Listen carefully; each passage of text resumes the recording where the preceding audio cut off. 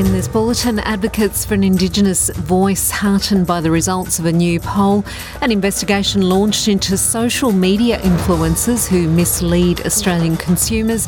And in sport, a first-time Australian Open champion to be crowned in Saturday's women's final. With the latest from the SBS Newsroom, good afternoon, I'm Peggy Giacomellos.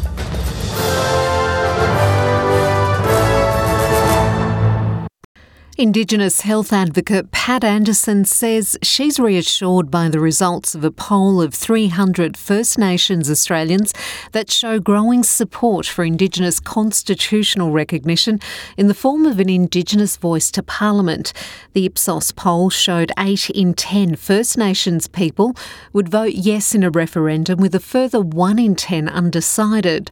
Only 10% said they did not support the voice. A referendum will be held later this year, asking Australians yes or no. Do they support such a body that would provide advice to MPs to consider in policies affecting First Nations people?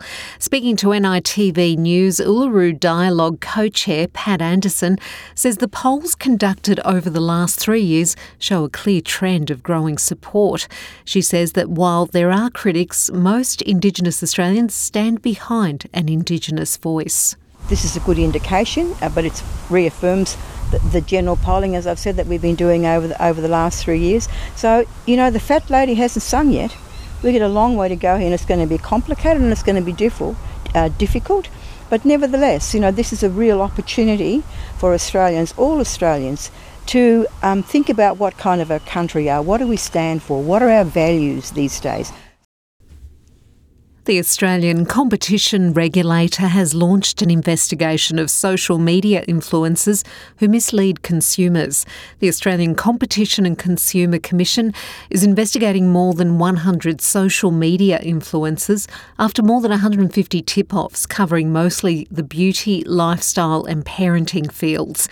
The chair of the regulator, Gina Cass-Gottlieb, says the investigation could result in fines for offenders, including sports stars and celebrity chefs overseas.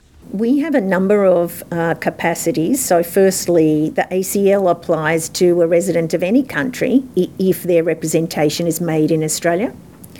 We have the ability both to serve offshore to obtain information and also to use our relationships with offshore competition authorities in order to be able to legally serve where we need to.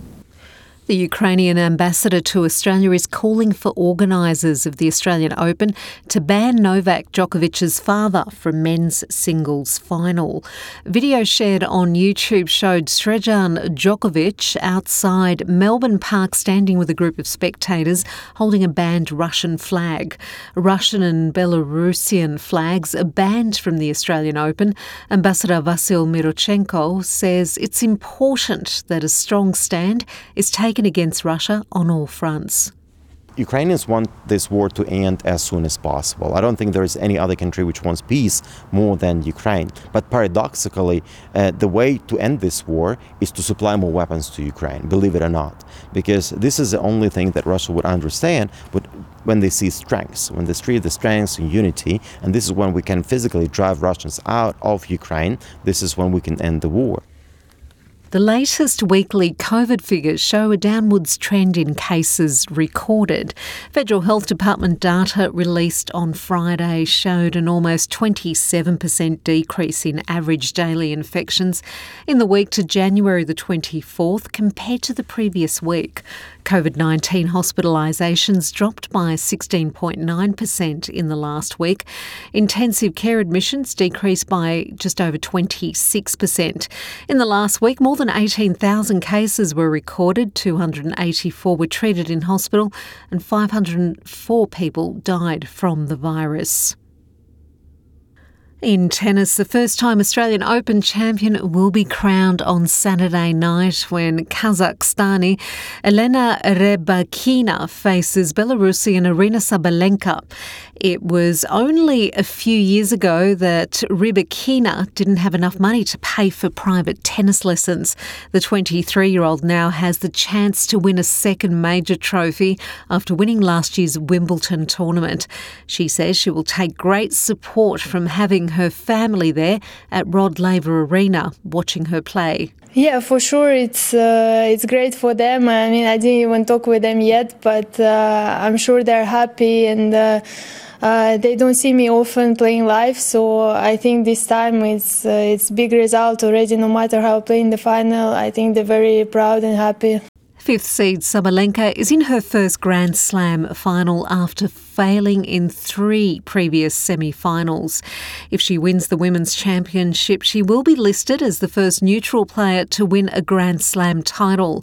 Ongoing sanctions against Russia and Belarus mean athletes from those countries must compete as neutral athletes at international events. Sabalenka says she's hungry to win. That's the latest from the SBS newsroom, and if you'd like more special features as well as more analysis of the day in news, remember to check out our suite of podcasts, including SBS News In Depth.